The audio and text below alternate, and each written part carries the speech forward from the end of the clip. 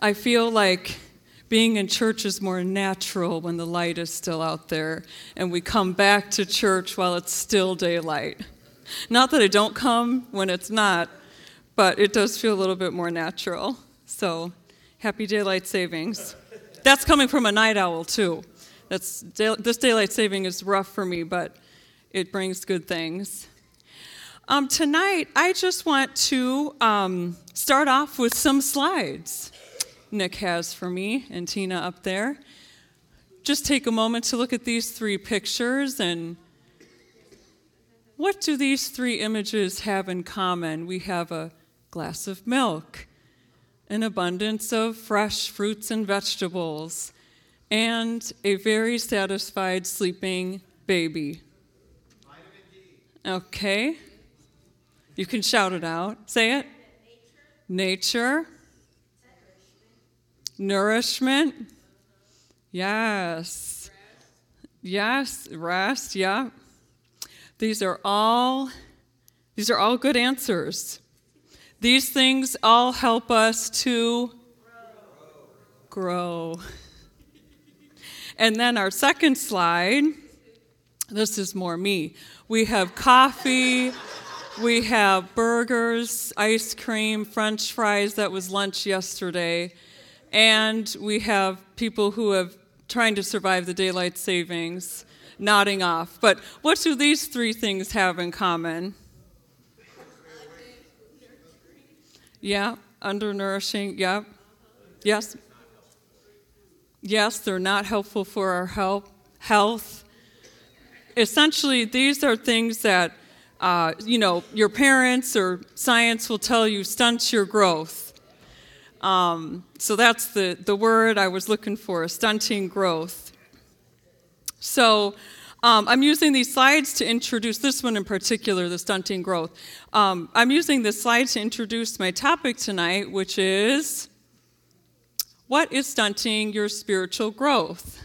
We're going to talk about 5 things. I just have 5 things I want to briefly go through tonight and list that can stunt, has the ability to stunt our spiritual growth.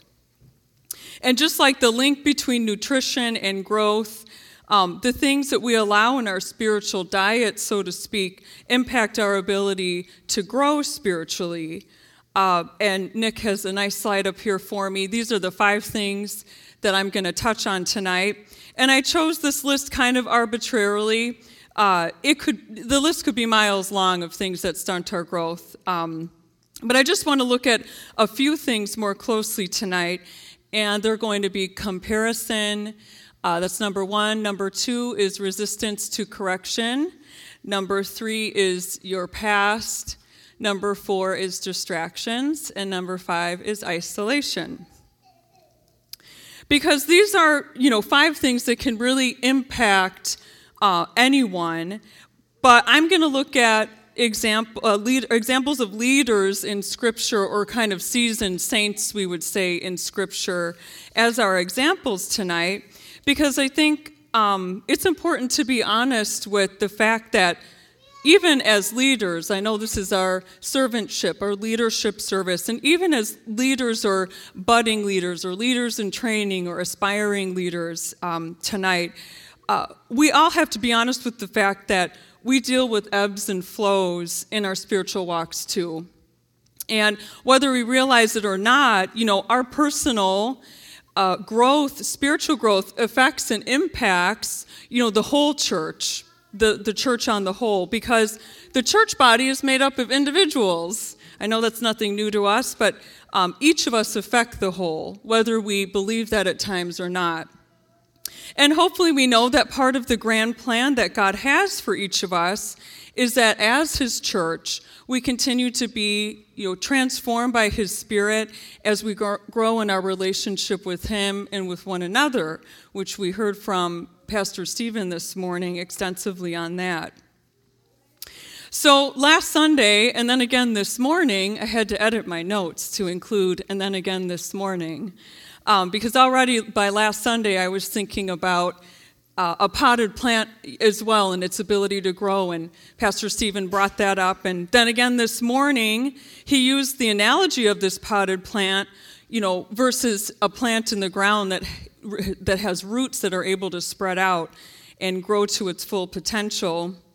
And as he said this morning, the growth potential of the same plant that is potted versus a plant that's in the ground is drastically different if it's potted or in the ground. Because a potted plant will only grow as big as its pot or structure will allow it. So a potted plant will grow, but because it's constrained, its growth is restrained. That felt real preachery. I had to keep that in there. But Pastor Stephen's point was about where the church is headed. He was speaking of, this structure, the pot we're in now. We're beginning to restructure things, or we have been, because it's necessary for growth. And I'm excited about the message he brought this morning, and I'm excited about the future here, even though, little uncertain, little uncomfortable, but in the end, if God is in it, it will be okay, which I believe he is. But my focus is on us as individuals tonight. And as I talk about each of these 5 points, I'm going to end with something I'm calling a food for thought, in the form of a question at the end of each of these 5 points for us to kind of think about or challenge ourselves or reflect on as we move through each point. So I'm actually not going to have a true conclusion tonight. I'm going to move through these 5 points, and each little 5-point kind of has its own reflection, conclusion, and we can kind of reflect as we go through the sermon. So, number 1, comparison. I preached about comparison a few weeks ago in a different context, but for leaders, comparison not only stunts our own personal growth, but it'll discourage the growth of somebody else. In order to compare, it's in the nature of the word, in order to compare, you have to have at least 2 people involved. And so the act of comparing affects more than just you as an individual. So let's look at a group of leaders in Scripture that were having trouble with comparison. And it's the Big 12. It's Jesus' disciples. And at this point, they were Jesus' leaders in training. And so we're going to turn to Matthew chapter 9, verses 33 through 38. And this same exchange is also recorded in the other 2 Gospels. Did I say Matthew? Is that right? I meant Mark. Mark chapter 9, although it is in Matthew, it's just a different chapter. But we're in Mark chapter 9, verses 33 through 38. And it says, after they arrived at Capernaum and settled in a house, Jesus asked his disciples, what were you discussing out on the road? But they didn't answer because they had been arguing about which of them was the greatest. He sat down and called the 12 disciples over to him and said, whoever wants to be first must take last place and be the servant of everyone else. Then he put a little child among them. Taking the child in his arms, he said to them, anyone who welcomes a little child like this on my behalf welcomes me, and anyone who welcomes me welcomes not only me, but also my Father who sent me. So in this chapter of Matthew, there's an argument here about who's the most significant of Jesus' followers. And remember, this question comes up among his leaders in training. These are the leaders asking, well, tell us, rabbi, teacher, master, tell us who's the greatest. And Jesus took opportunities like this to teach his disciples what's expected of those who are his disciples. And then a little further down in verses 49 through 50, Jesus says, salt is good for seasoning, but if it loses its flavor, how do you make it salty again? You must have the qualities of salt among yourselves and live in peace with each other. So, Jesus expects his disciples to work together in harmony, and his point is comparison produces, arguments rather than the peace and harmony that he wants his disciples to demonstrate. So this trap of comparison is not just a problem among the unchurched or those outside of the church or the new person to Christ who's still kind of learning the ways of God. Because as we see with the Big 12 here, and Jesus' selected, they were Jesus' selected group of men, leaders are just as susceptible to the comparison trap as anyone else because, it's a human problem. It's universal. And comparison doesn't discriminate because we have a real spiritual enemy that is hard at work trying to destroy the leaders and the budding leaders of the church. Because our enemy, is wise in some ways, although I hate to give him credit for that. But the enemy knows that if he can destroy the stronger, then he'll have no trouble destroying the weaker. But while the enemy is working to divide and destroy, Scripture reminds the church in 1 John 4:4 that you belong to God. My dear children, you have already won a victory over those people because the Spirit who lives in you is greater than the spirit who lives in the world. Amen. So our food for thought, for comparison is, the disciples asked Jesus who's the greatest, and Jesus' answer kind of made it obvious that they were asking the wrong question. And I think maybe the more appropriate question for the church, for us tonight to ask ourselves, reflect, remind ourselves, wherever we find ourselves, is who am I serving? But more specific than that, am I serving someone who is unlike me? Which we heard a little bit this morning in the sermon this morning. Because Jesus said, whoever wants to be first must be last in service to everyone else. And elsewhere in the scripture, when Jesus talks about serving in the kingdom of God, he challenges those who are his disciples to serve the lowly and the weaker and the widows and the children and the fatherless and things like people like that. So in your service in God's kingdom, are you serving someone who is not like you? When I first moved to St. Louis as a student at Urshan Graduate School, I attended an inner city church in St. Louis, and coming into that church as a student in biblical studies, my pastor invested in me and became a part of my leadership development. And like any, good leader would do who is developing somebody, underneath them, one of my first assignments he gave me was, I want you to go teach a Bible study. And I'm like, okay, I can do that. And then he said, but I want you to find someone to teach who's not like you. And I thought, oh no, yeah. Because often people who aren't like you, sometimes they're people you don't like. Not always, but sometimes the connection is there. And obviously, your comfort level with someone who's not like you is not there. It's much, Scripture tells us to show love to someone you love isn't hard at all. There's no challenge in that. Anybody can do that. Sinners can do that. But what makes you as a disciple is showing love to the person that's difficult to love. So I crossed paths with a young lady that probably outside of this type of instruction, I probably would have had no reason to ever pay attention to. There's nothing wrong with her, just someone that we probably would have not crossed paths before, otherwise, and for her either. I don't think she would have crossed paths with me had, I not reached out to her, and, what started as a Bible study became a friendship, and now that I'm here 7 years later, living in Delaware, moved from St. Louis, we're still in contact. So that's a blessing. God always knows what he's asking us to do.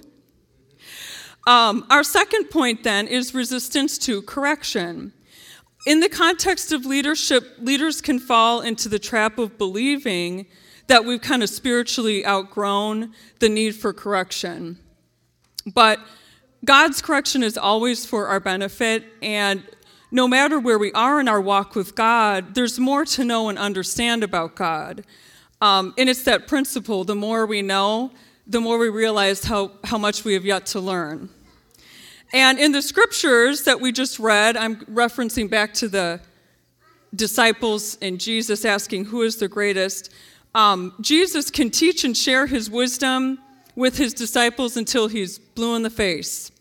But it's the responsibility of the disciples to accept his correction and his instruction and to apply that. Because those who reject correction probably really don't want to change at all on the core, deep down. And that's where that resistance comes from. And we have to be honest about that. But if we can't receive correction, then scriptures tell us we truly can't really be a disciple of Christ. Because that is a requirement, and the Spirit just continues to transform us in every stage we find ourselves in our walk with God. I know a lot of us have experienced that already. Psalms 94:12 says, "Joyful are those you discipline, Lord, those you teach with your instruction." So in order to have ears to hear, here's my little food for thought. In order to have ears to hear God's correction in our lives, we have to honestly answer the question, do I believe that what God has for me, do you believe that what God has for you is better than, your selfish desires? And do I truly believe that God's way is the best way? Number 3 is your past. And I'm just diving right into this one because I was reading a little storybook this week with Juliet and kind of thought about something for the first time. So I'm diving right into, we're going to look at the Apostle Paul's conversion in his testimony. So nobody has a past like the Apostle Paul's past. So I'm going to read a part of Paul's conversion story. And you know what? Let me just see. I know I'm going to Acts chapter 9. Nick, is that up there? What verse am I in? 21? 20? Okay. I think I only have 21 on here, but if there's 20, there it is. I'll read it up there. So Acts chapter 9, verse 20 says, "And immediately he began preaching about Jesus in the synagogues," speaking of Paul, saying, "He is indeed the Son of God." Verse 21, "All who heard him were amazed." So this is after Paul's experience, getting blinded, being healed, and going from Saul to Paul. So here's Paul, and all who were amazed said, "Isn't this the same man who caused such devastation among Jesus' followers in Jerusalem?" they asked. "And didn't he come here to arrest them and take them into chains to the leading priests?" Because that was Paul's past.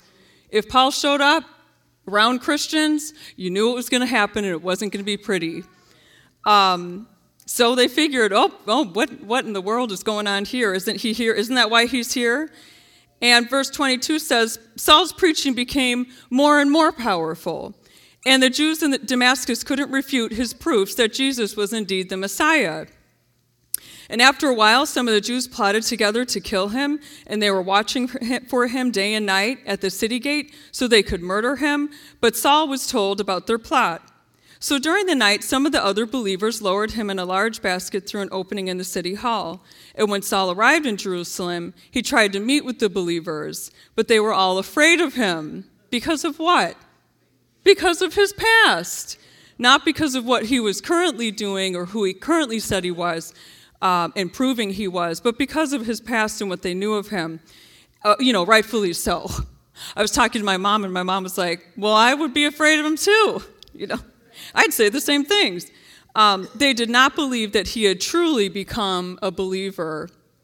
And I know amongst friends and family or communities, people who have come out of, their past, our past, and have had trouble with others believing that God's truly changed you and that you've really committed to change. So I know we can relate with Paul to that. But what I thought, nobody has a past like Paul, because I'm not sure many of us could say, I went out to persecute and kill those who I'm now sitting in church with. Maybe there's a few of us, but I don't think a whole lot, and I won't ask you to raise your hands.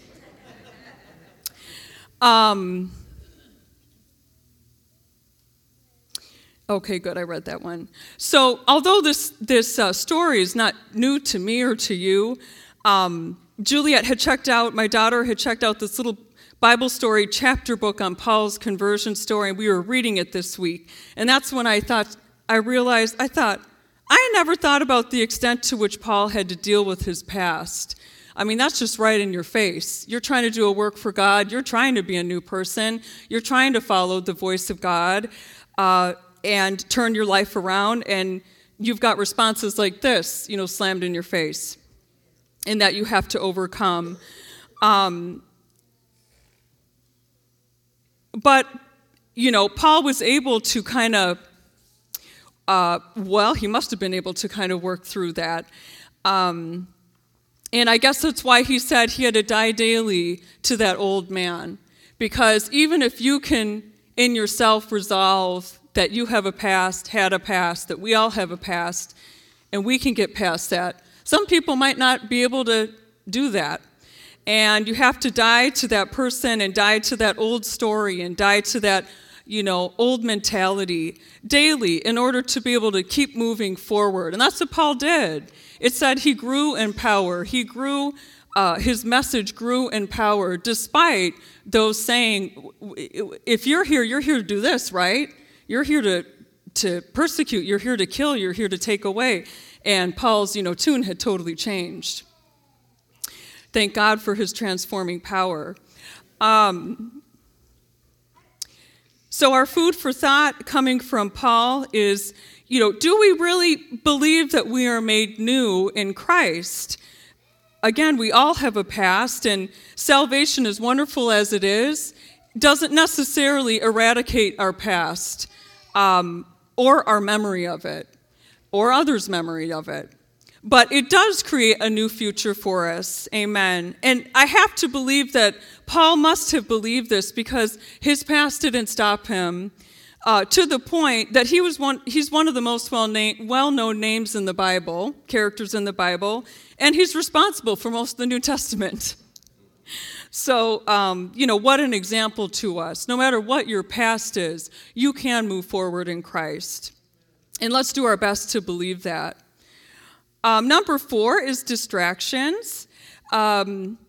This is a familiar story out of the Gospel of Matthew, chapter 19, verses 20 through 22.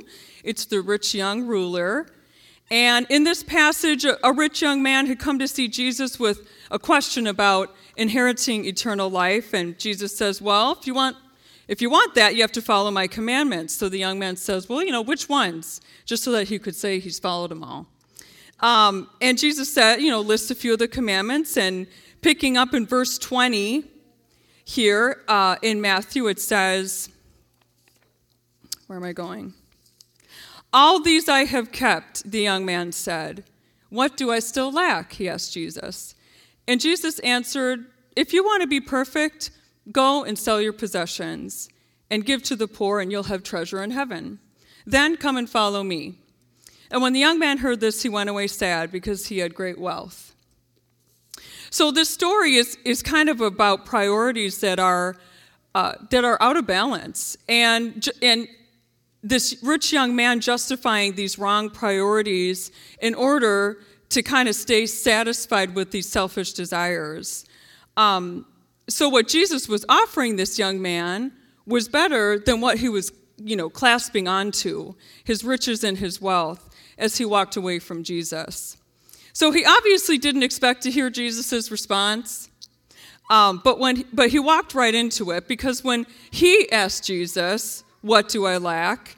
He asked the question. So be careful what you ask the Lord, because you might not like the answer. So Jesus answered, since he asked him, he gave him an answer, and the answer was not to his liking, and Jesus just didn't prioritize what this rich young ruler prioritized. This young man was distracted with the comfort that his religious upbringing had brought him and with the comfort that his monetary wealth had brought him. And distractions are comforting. They're familiar, they give a sense of security, but while comfort might maintain us where we are in our walk with God, it's just not conducive to growth. And eventually, like this potted plant we've been hearing about that needs to be repotted or replanted in the ground in order to survive, the comforts of now just won't sustain us either. And comfort is kind of a tricky thing because it's deceiving, because it's not something that is obviously a negative in life. Comfortable is comfortable. It's painless. We remember those growing pains in our youth, and growth is not comfortable. It's typically painful. And so obviously comfort is preferred because it's not a painful place to be in. But comfort is the difference between what a potted plant is and what a potted plant could be. A potted plant in its little pot is alive and well. It's alive, it's green, it's growing. To a certain extent, it's fine, but I just don't believe fine is what God has called us to and what God's called his church to be.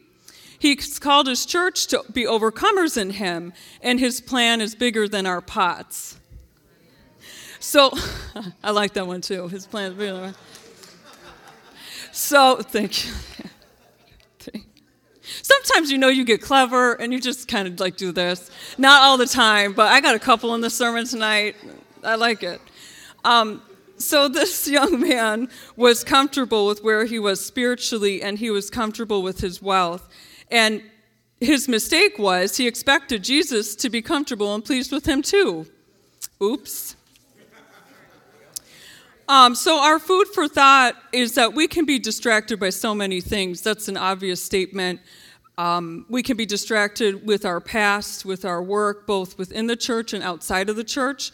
Our entertainment, obligations, societal pressures, successes, wealth, health, and stealth. No, I'm kidding. I was just rhyming there. But wealth and health. But what this story leaves me questioning is, what did this rich young ruler fear that Jesus was asking him to do and be? What did he really fear? And what do we fear Jesus is asking of us?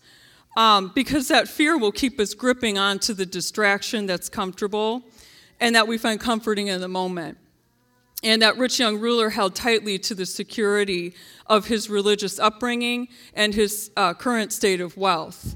And so what distractions are we holding on to in that same way? And that brings me to point number 5, which is isolation. I taught the youth class this past Wednesday, and the topic and what we talked about was the importance of connection, namely Christian connections, and being connected to the church body. So it's a very timely lesson in the midst of what our church has been hearing. And what I really loved about the lesson is that it listed that being connected to the church body is a part of your salvation. Just like Pastor Stephen said this morning, of course, there's no salvation outside of Acts 2:38, repentance and water and spirit baptism. We absolutely must have that. But equally as important to our salvation is connection to the body of Christ. One of the positive connections it focused on was making connections with church members that are stronger in the faith than you are. As leaders, I'm certain that you all are that person, that connection for someone else. Because that's what's part of what defines a leader, is your influence towards somebody else, on someone else. But, we also need to have someone in which the relationship flows the other way too, amen? Someone that is a strength in giving and investing and encouraging you. Because not all forms of isolation looks like being physically isolated. That's one way to be isolated, is to be physically isolated from people and not having contact with anyone. But if you don't have someone in whom you can turn to as a strength in the faith, then you have isolated yourself from spiritual care. And that's not what God desires for any of us. Because the purpose and the benefit of this type of relationship is that it fosters the opportunity for growth, which is exactly what we're talking about. What stunts our growth? We don't want those things. We want the things that help us to grow. And things like our small groups, God bless them, are so good for this, to work against isolation. But we know that in a larger assembly, it's sometimes easy to remain isolated and disconnected. You might be here physically with us, but you're not connected. And, we need to be aware of both types of isolation because neither are good. So the larger assembly, as we know, has its purpose, but our small groups have their purpose too. And this is one of their purposes, is to foster that connection for spiritual growth. The scripture that was given for the youth lesson, and I'm going to use here, was Proverbs 27:17. Familiar one to probably a lot. As iron sharpens iron, so a friend sharpens a friend.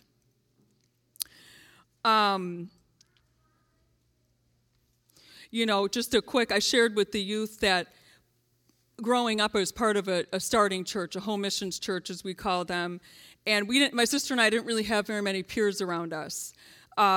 But one of the most meaningful relationships was with our pastor's wife, and she took my sister and me kind of under her wings and helped shape our spiritual life as young people.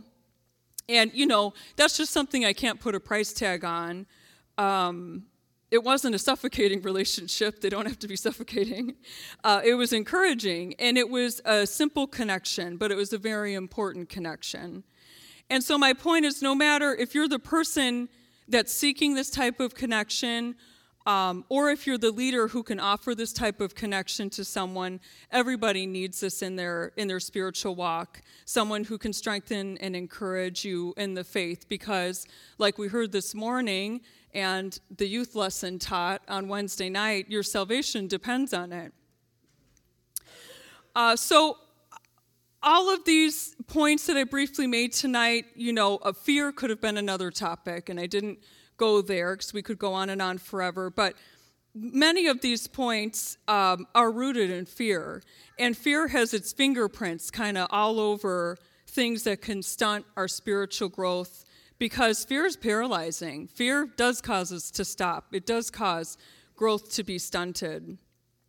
And in fact, a common path that fear often leads to is isolation.